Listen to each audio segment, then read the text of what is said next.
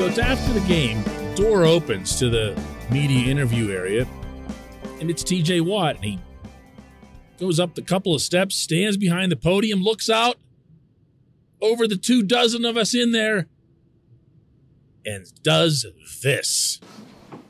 Woo!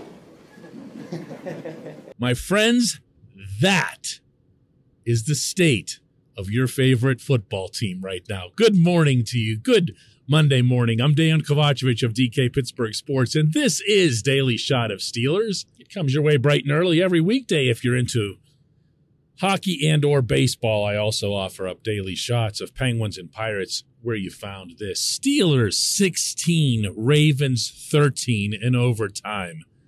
Steelers in the playoffs. I might have to say that several more times for it to sink in myself after watching everything this team's done at both extremes of the football quality spectrum. But here they are, and here they go to Kansas City for more football. How and why? I guess we can wait another week to revisit everything that's gone wrong or should have gone wrong and all else. But for right now, this football team deserves all the enjoyment that it very visibly was getting after this game. Listen to Mike Tomlin afterward. You know, that's been our story all year, man. You guys buried us when we were 1-3. You know, man, we got a lot of warts, but we're here, and that's been our position since September, and so I'm just appreciative of that mental fortitude being displayed by those men in that locker room. Listen to Ben Roethlisberger afterward. We just like to stress people out early, all you guys and all our fans at home. I have no idea. I think it shows something about this team, though, that you can continue to fight and never give up. And, you guys have asked me a million times, those of you that are in Pittsburgh, why, what's the issue? I don't know, but, it'd be nice to figure it out now. Listen to Cam Hayward afterward. Just, I think we're all excited. 3 weeks ago, or was it 3 or 2 weeks when we played Kansas City last? 2 weeks. Yeah, damn. But, to see the difference in that locker room, it was, you hear a pin drop that week after that game. And guys are excited. Guys have worked their tails off. It hasn't been perfect, but, man, we have grinded out these wins, and, man, we're just hungry. Just give us a shot. However anyone else on the outside might be feeling about this football team, rest assured they feel the way you just heard. And they should have. They absolutely should have, because they've earned this. And if you ask me, the single most uplifting aspect of this particular game, outcome aside, was that other players stepped up. It was a long list. It wasn't just the three guys I just mentioned, the obvious guys. And above all of the rest, I would place number 11, Chase Claypool. This portion of Daily Shot of Steelers is brought to you by Point Park University. Choose from nearly 100 career-focused programs leading to bachelor's, master's, and doctoral degrees. Choose when and how you'd prefer to do that studying, whether it's at Point Park's gorgeous downtown Pittsburgh campus, whether it's online, maybe a flexible hybrid format would work best for you. Find out more about all of this at pointpark.edu. Claypool's had a pretty rough 2021. As I'm sure nobody who's listening to this needs me to remind them.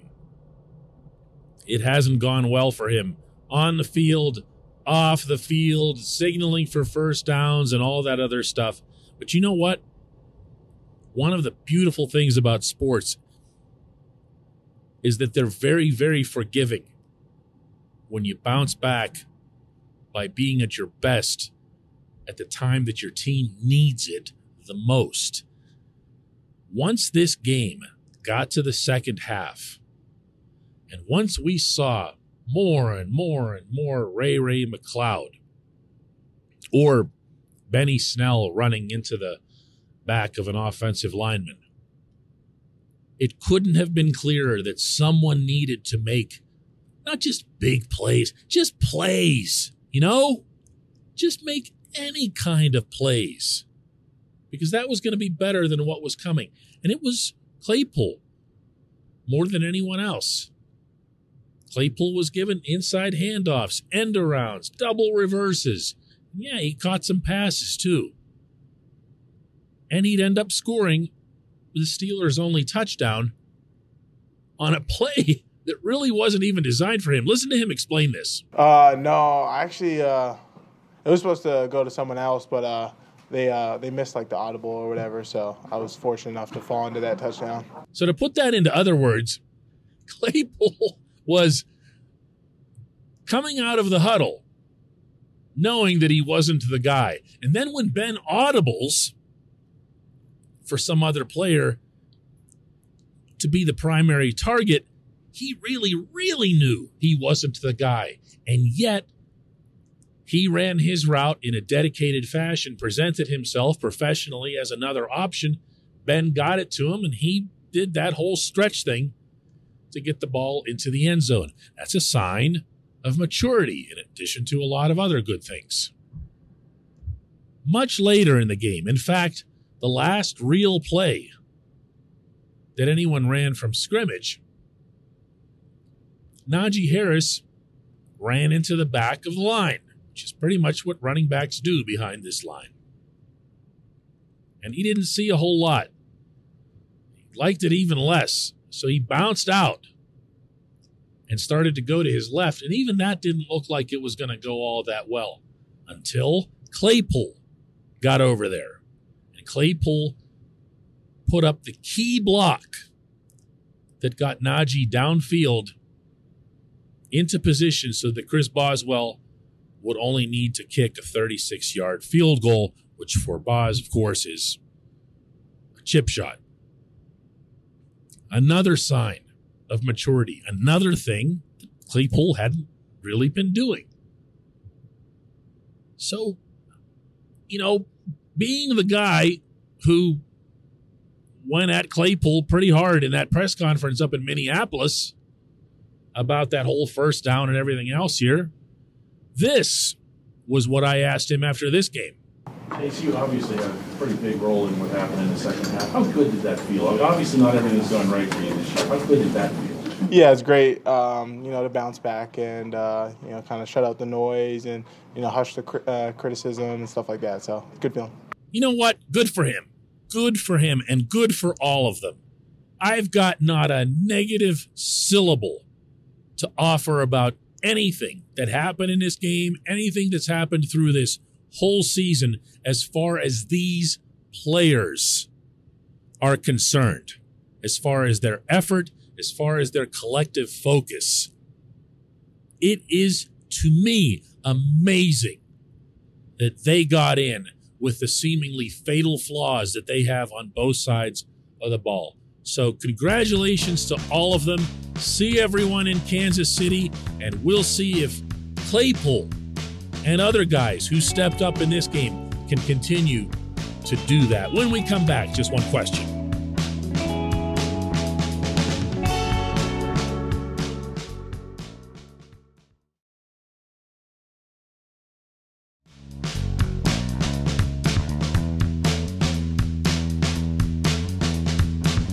Welcome back. It's time for Just One Question, and that's brought to you always on this program by the personal injury law firm of Luxembourg, Garbett, Kelly, and George.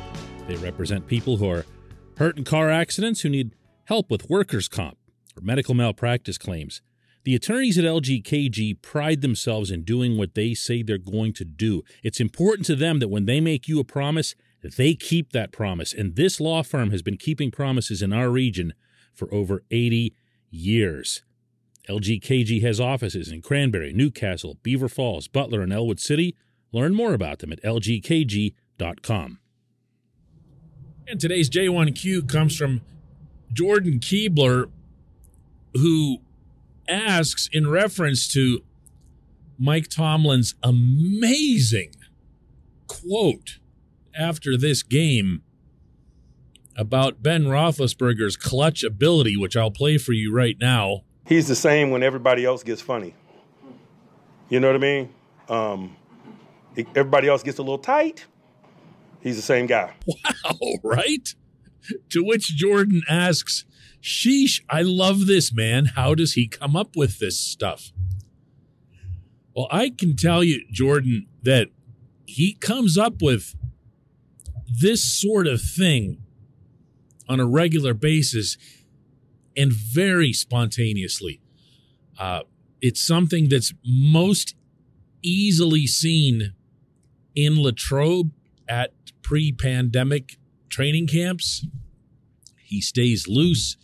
He moves around the field. He engages with players and even his assistant coaches, and he'll do it vocally, like out loud. And he'll make sure that whatever it is that he says leaves an impression. When everyone's mad at Tomlin, you know, like when they lose a game and they want to fire him and everything else, they will throw things at him like, you know, coach vocabulary and his catchphrases won't save him and whatever else here. And some will even refer to these things as cliches. This is the polar opposite of a cliche, what Tomlin comes up with. He comes up with something on his own that's memorable, that resonates, and he'll use it to his benefit or to his team's benefit. That's not a cliche. A cliche is using someone else's tired old line. He comes up with his own stuff. And his objective and his thinking is, if he can get you to think about it once, you're probably going to think about it again. And it might stick somewhere where you'll remember it. He does not share these types of things all that often in public. So when they come out, especially with a hilarious comedic intonation that he added in there, it can seem jarring, but this is what he's like most often in the building with his players out on the field, the practice field. And you know what? I'm not going to get through a whole episode here by just showering praise on the players. I do feel that it's fair to point out that Tomlin, Kevin Colbert, you can even include Art Rooney, really blew it with the construction of this offensive line. Nothing that happens from here on out is going to change my stance on that. They really, really, really messed up, and they're paying a price for it even now. They'll really pay a price for it the deeper they go into the playoffs, because this isn't a playoff team, because it doesn't have an NFL offensive line. So rip, criticize, whatever, okay? I'm doing it too. But at the same time, understand that if we're going to praise the players for their resolve, for sticking through tough times, or what's the phrase he's been using this year? Oh, smile in the face of adversity. He used it twice more after this game. It's become his number one thing. But you know what? When he said it the first time, we all kind of tilted our heads and wondered, huh? But then the more you thought about it, the more you realized that it actually does apply. Because this team was built for adversity. Never mind that the adversity is largely a self-inflicted wound, courtesy of management and the offensive line. It was nonetheless adversity. And they did smile in the face of that. And believe you me, they were smiling coming off that football field. I was down there by the tunnel as they were off, and players, coaches, staff, embracing, congratulating, doing little one-on-one rituals that they have with each other. And they enjoyed this, and they should. They should. This team shouldn't have been in any playoff. They made it there, and that's a credit to all concerned, not just the players. I appreciate the question. I appreciate everybody listening to Daily Shot of Steelers. We will do another one tomorrow from back home.